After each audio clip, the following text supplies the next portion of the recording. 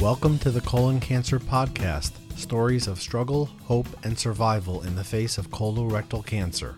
I'm Lee Silverstein.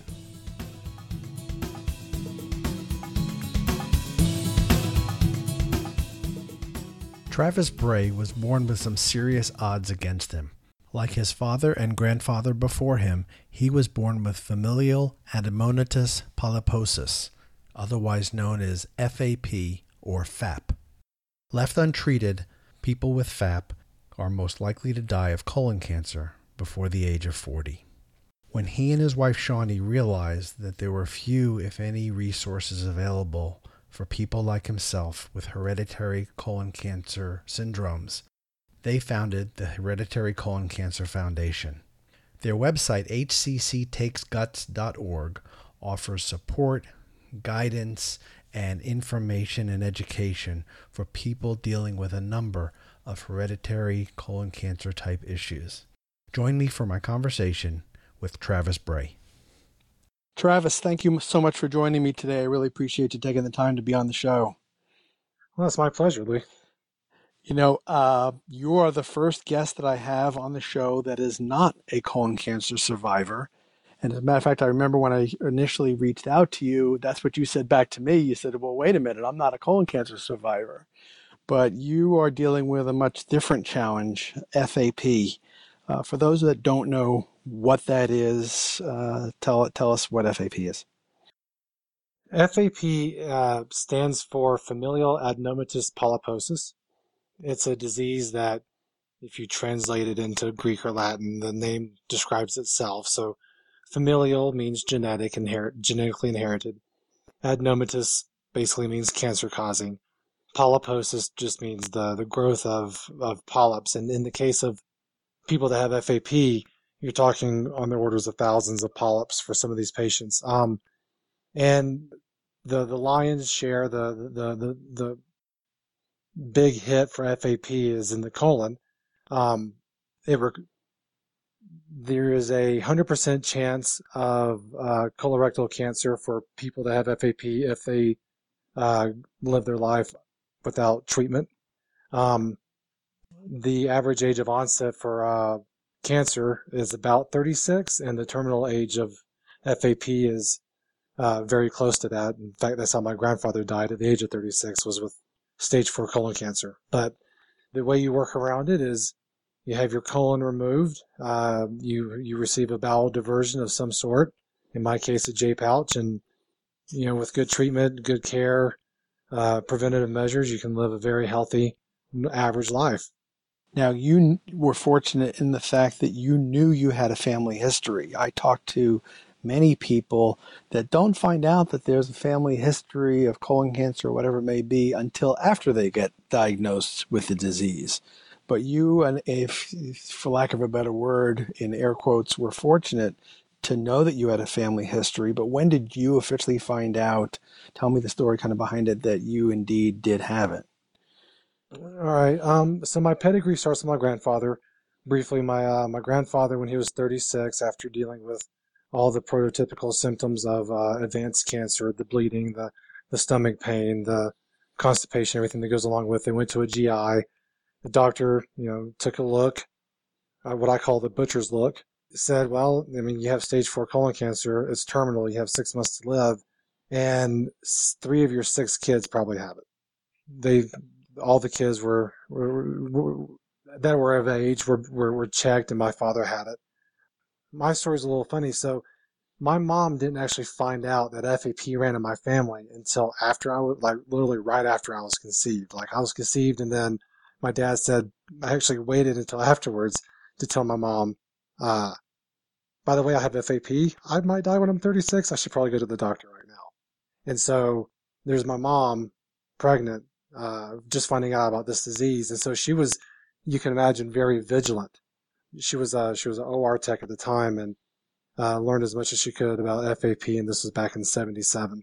So they knew a fair bit, at least about the effects on the colon. And she just really became vigilant. And she says that she saw blood in my diapers. Wow. I clearly don't remember that part. But that's what she said. So she said that she knew from the time I was an infant that I had FAP.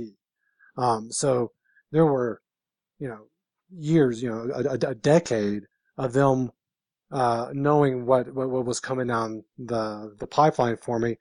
And somewhere, I don't know, maybe 11 or 12-ish, 12, 13, that was when I started having colonoscopies.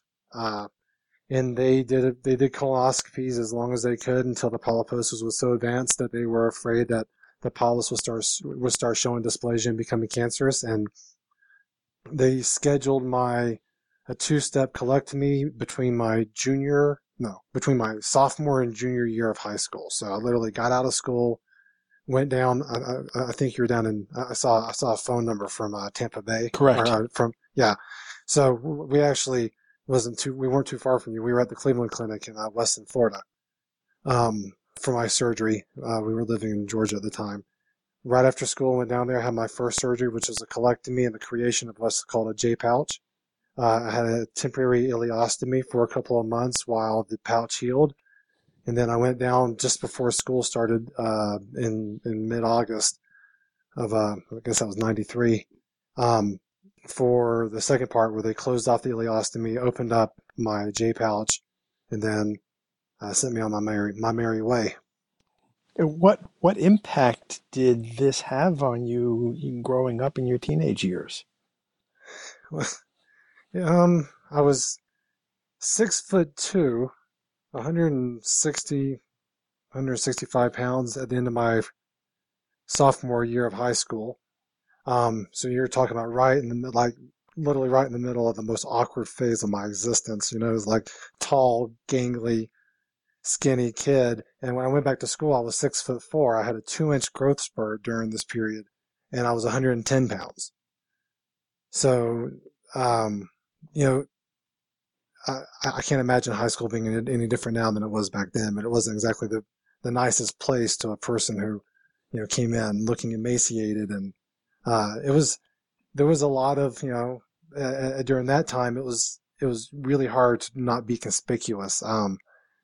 But there were kind of cool parts about it. I mean, kids are cruel, and you have I had issues using the bathroom for a while, so I got special treatment in high school. I could go use the bathroom in the teacher's lounge, so I could be away from the other kids and not be made fun of. But I had this group of friends who really took care of me in a way and looked after me. So there were these people that, I had a friend of mine, Ezra. He wouldn't let anyone make fun of me. He was this massive, massive kid, and he was like my, bodyguard. He was like he was my crutch. No one could make fun of me as long as Ezra was around. No one could pick on me while Ezra was around. He spent countless days. We were playing video games and doing sleepovers, and he was he was my teddy bear for the whole time, just getting me through this ordeal. Leading up to it was, I started kind of getting sick, and so there was a couple of years where I was kind of the sickly kid, which sucked. I was used to being very active, and it took a while to get back to that. It took a while living in the South with a family full of construction workers and working in construction myself. Not having a colon means dealing with dehydration, and it can be sudden and it can be severe. So there was a lot of at a point where the body goes through so many changes, I lost an organ and had to relearn, how my body was going to function. And I was having to do it at a turbulent time of, your mid-teens. In your YouTube video, you describe part of your growing up experience as hardcore. Well, my family's hardcore. Yeah. So you're referring, there's so many, that was the story of, when I heard colonoscopy without being put under, I wanted to go under just hearing that. It's really strange, man. They used to do on the back, I actually had a colonoscopy, or I guess it was, they still use the flex sigmoidoscope. So it's, it's basically a colonoscopy when they look at my J pouch. I was scoped once by a doctor in Atlanta who gave me Valium before they started my IV. And like 10 years before, they gave me a handful of KY jelly, and that was it. Like, Whoa. I mean, I'm serious. That's what it was. It was like, I was like, what happened in the last 10 years? I was a kid and I was like stone cold sober. Now you're giving me something to sedate myself before you sedate me. I mean, Yeah. I made a reference to, there was a period of time around my surgery where my white blood cells just went through, skyrocketed. And they thought I had leukemia. And that was actually the first of a couple of twice that's actually happened in my life where my white blood cells got crazy. And the doctors did a bone marrow test, which is a needle in the tailbone. And I was as sober as I am right now. And I was like 14. Goodness. I know. I mean, it sounds barbaric what they would do without sedation back then. Mm. You talk very highly. As a matter of fact, I think I would go so far as to say life-changing when you and Dr. Randall Burt crossed paths. Tell me about that. That was an amazing day. So we were about a year into running the foundation. We had just started the foundation. We had a great board of directors, and but they were all made up of our friends, which really no one on our board at the time had any skin in the game. No one came from the cancer community, the health. I mean, we had one person that dealt with health informatics, but we really needed some people, some medical professionals, some patient advocates. We needed people that knew this landscape better. And so I had come out on Sean and I were in Salt Lake City for I was actually here for business, and then she came out and joined me. And we had been in contact with Deb Necklison at the University of Utah regarding trying to bring her on our board, or maybe people from her group. And she set up a meeting with everyone there except Randy Burt. And I was like, really hoping to meet Randy Burt. I mean, I love the whole crew at the Huntsman Cancer, but I was really hoping to meet Randy. Turned out we had a meeting the next day with Randy. So there I am sitting on the top floor of Randy's office, which overlooks Salt Lake City and the Salt Lake City Valley. And it's just this spectacular vista. And my only goal, besides talking to him, I mean, talking to the guy who discovered the genetic link to FAP and the godfather of FAP, was to ask him to come on our board. That was what I was supposed to do. And so I'm sitting there, and Sean's across from me, and Randy's sitting next to me, and he drops this bomb on me. I made this flippant remark that I'd die sometime in my 50s, and to me that was just a likelihood. Like I don't have a retirement account because I didn't really think I'd live to the age of retirement. I haven't lived my life making decisions based on what it's going to be like when I'm 80. I figure I'm going to be dead by the time I'm mid 50s. So let's just rock it out until then. And so I tell him this, and he's like, whoa, whoa, whoa. He goes, we have plenty of patients in our registry that are living well into their 80s with proper care and treatment and screening. You can have a very long life and a very good life. And then all of a sudden, in this little package with a nice little bow, he gave me like 25 more years. And I was speechless. I was floored. Like, I mean, you're talking about changing someone's worldview. Like, and he did it with, if you, any of the speakers out there, or any of the listeners who's ever met Randy knows, he really, as soon as you meet Randy, you feel like you're talking to your grandfather. He treats everyone with this this individual, like every interaction is dear to him. He's an amazing person. And so it's kind of like having my grandfather tell me that I can live until I'm 80. It was just, it floored me. And then Sean was trying to egg me on, like, are you going to make the ask? Are you going to make the ask? And I couldn't even speak. So Sean was actually the one that asked Randy to come on our board because I was stunned. I felt like I just took a shot from Buster Douglas. And his response to the question was? Yes. Fantastic. Randy and two of his team members, Corey Jasperson and Deb Michelson, all three came on our board. And it's been just the number of doors that he's opened for the Hereditary Colon Cancer Foundation since. Just being present and the insight and wisdom that he's given us has had an amazing effect. Well, before I kind of rewind a little and get to the impetus for starting the foundation, you did mention your wife, Shawnee, and I Hmm. wanted to ask you, uh, how has your life changed since she's become a part of it? um, ah, she's my partner in crime. It's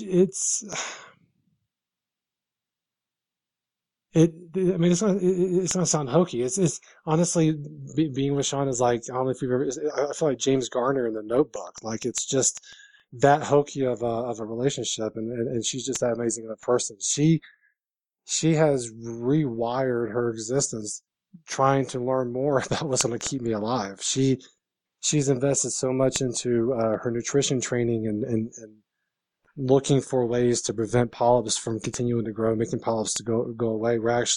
She actually headed up a pilot study with like 5 or 6 patients, looking at the effects of nutrition on quality of life. I mean, she would much rather be doing other stuff. They could be making a lot more money, I promise. Running if she was like utilizing her degrees, and instead she's been plugging away for the last 3 years with me starting this foundation. But she it it she provides a tremendous amount of support and security for me, and she's really great. I don't know. I can't. You kind of stunned me with that question, I think. Well, I'm fortunate enough to be able to say I can relate as well. So I'm equally as blessed. So I'm glad to hear that. Well, good. I'm glad to hear it from you. Tell me about the start of the foundation. What was the impetus to get it started? And maybe you need to rewind a little further and kind of give your background, your educational background. I imagine that may have factored in some way into that as well.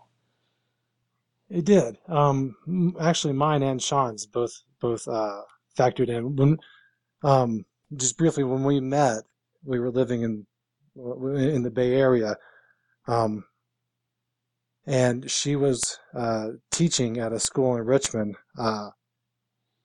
California, and I was doing research at Lawrence Berkeley National Lab. She has a long background in education, and then before that, she was in marketing and sales, working with Reuters and Dow Jones. My background, I have a bachelor's and a PhD in chemistry. Um, and so I got my PhD from Auburn University. I want to throw in a War Eagle. Uh, um, and I was a postdoc at Lawrence Berkeley National Lab, and my background in chemistry, it really kind of speaks to the mentality that I have grown up with FAP. Like I didn't ever have these lofty designs of being a professor and pontificating at some university. I got into chemistry. I got my PhD because I was advised to go hear this guy speak at my alma mater, Valdosta State. And I had 3 takeaways from the guy's 45-minute presentation. He had more money than the Pope. He had plutonium, and I could get a PhD in 4 years.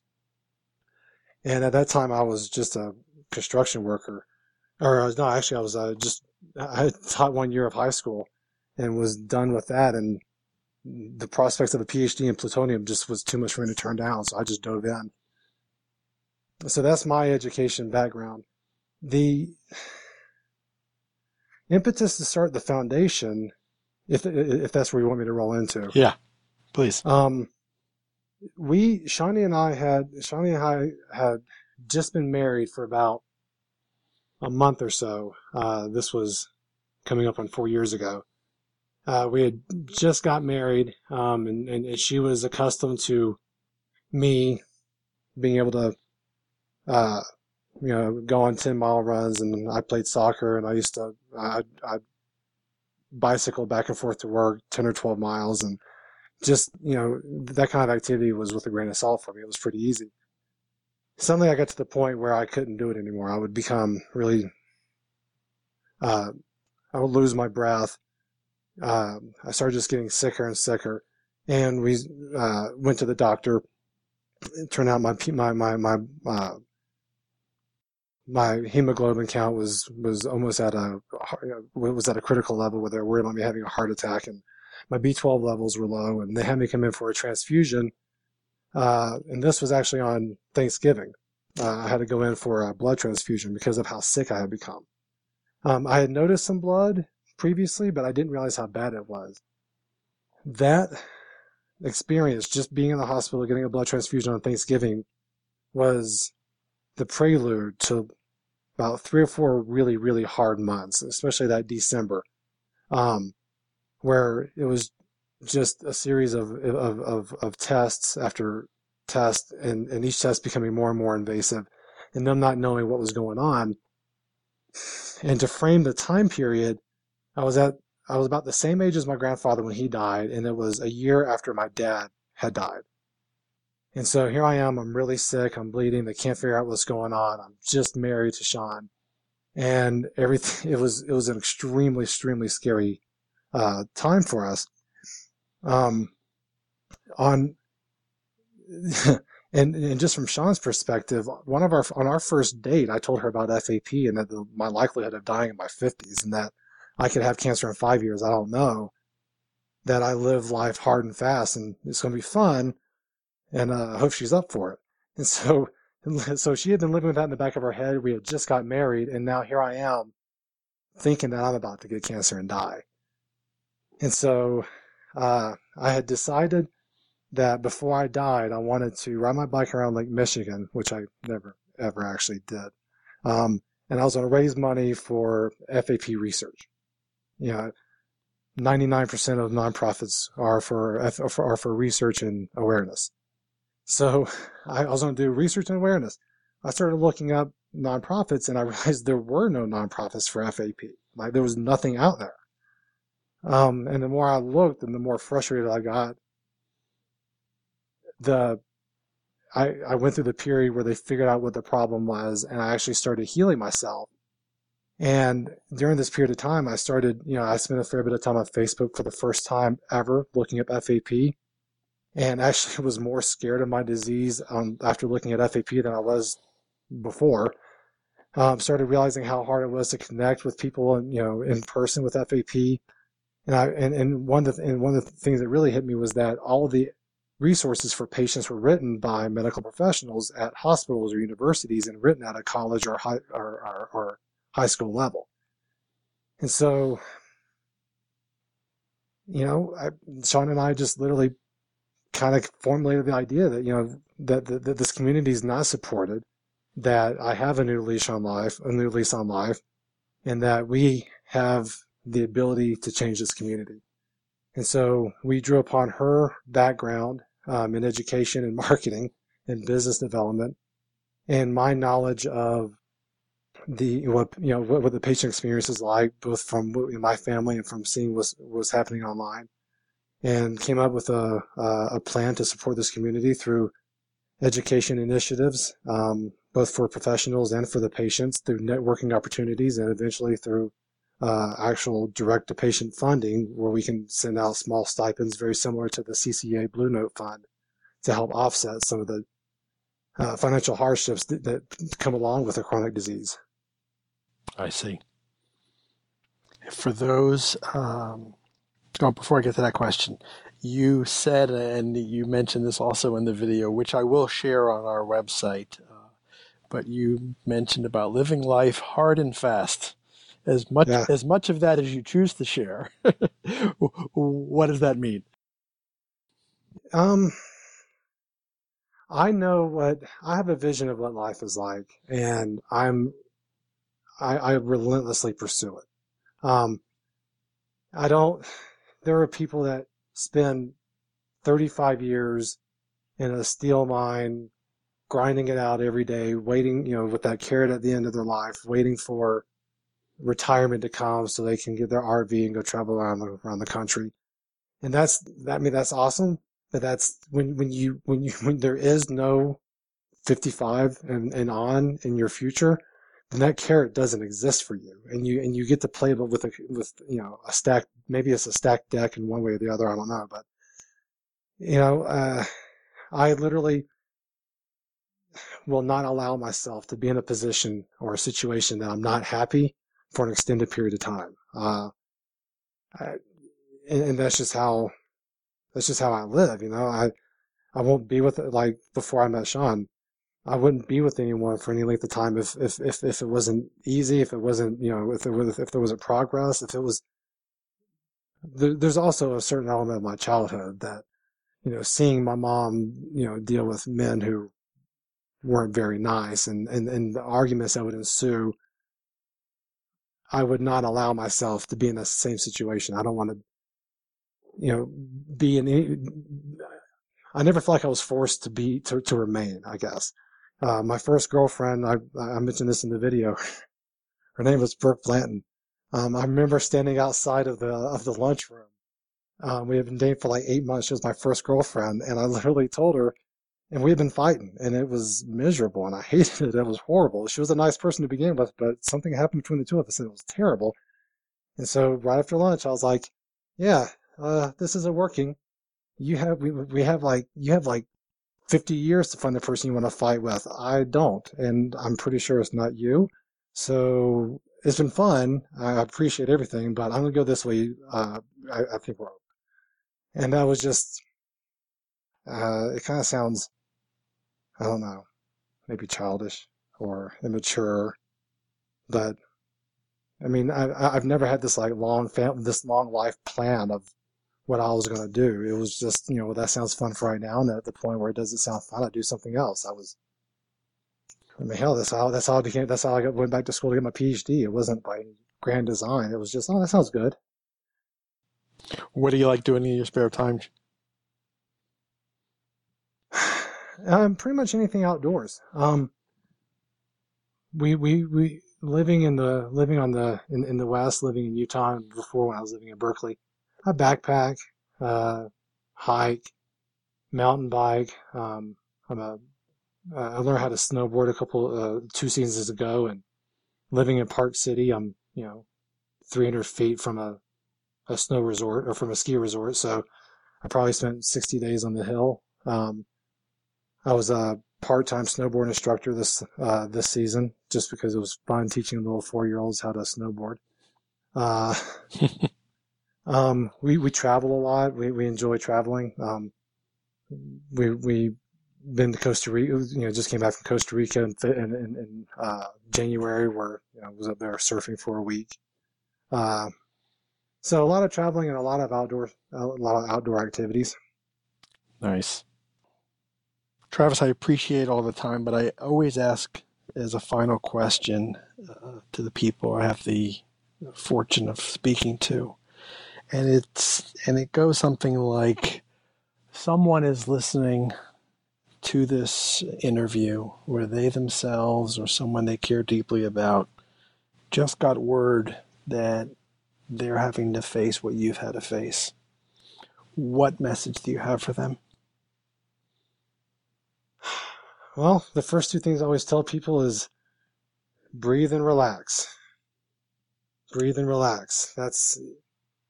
And then the third thing it's gonna sound a little weird, but there are so many worse syndromes out there than FAP. My heart goes out to people that have multiple sclerosis or cystic fibrosis or ALS or the people that have Huntington's disease, these non-actionable diseases that your timeline is predestined for you. With FAP, it's not. It's you don't have a preordained finale. You go to a specialist, receive the quality care that they can provide. Be preventative in your treatment, preventative in your screening. Get your family. We're big advocates of genetic testing. Get your families tested, and just stay on top of it, because Lynch syndrome or FAP, Lynch syndrome, Cowden's, all these diseases, they can be a little Sisyphusian if you let them. If you get behind the 8-ball, they gain momentum. They gain teeth. They become meaner diseases. And if you stay preventative and you stay on top of your treatment and your screening, These are manageable conditions, and they're conditions that you can live a long, healthy life. You can live a fun life. You can do everything that you did before. It doesn't slow me down one bit. And, I would encourage people to contact us at the foundation. If you go on our website, hcctakesguts.org, you look up the contact information, and that's my cell phone number. Give me a call. Let's talk about it. It's going to be okay. That's great. And I will post the link to your site on our website at thecoloncancerpodcast.com as well. Travis, thank you so much for taking the time to speak with me and share your story. I wish you and Sean and the foundation continued success, and more importantly, I wish you continued good health. Be well, my friend. You too. I really appreciate it. Thanks.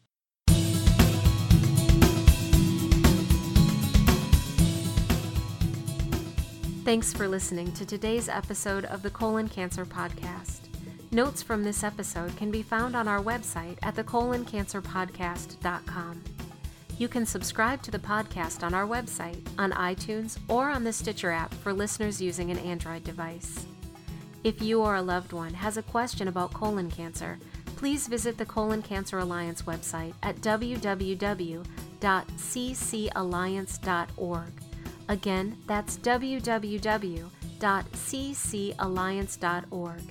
You can also email your questions to us at info@thecoloncancerpodcast.com. Thanks again for listening. Be well, everyone.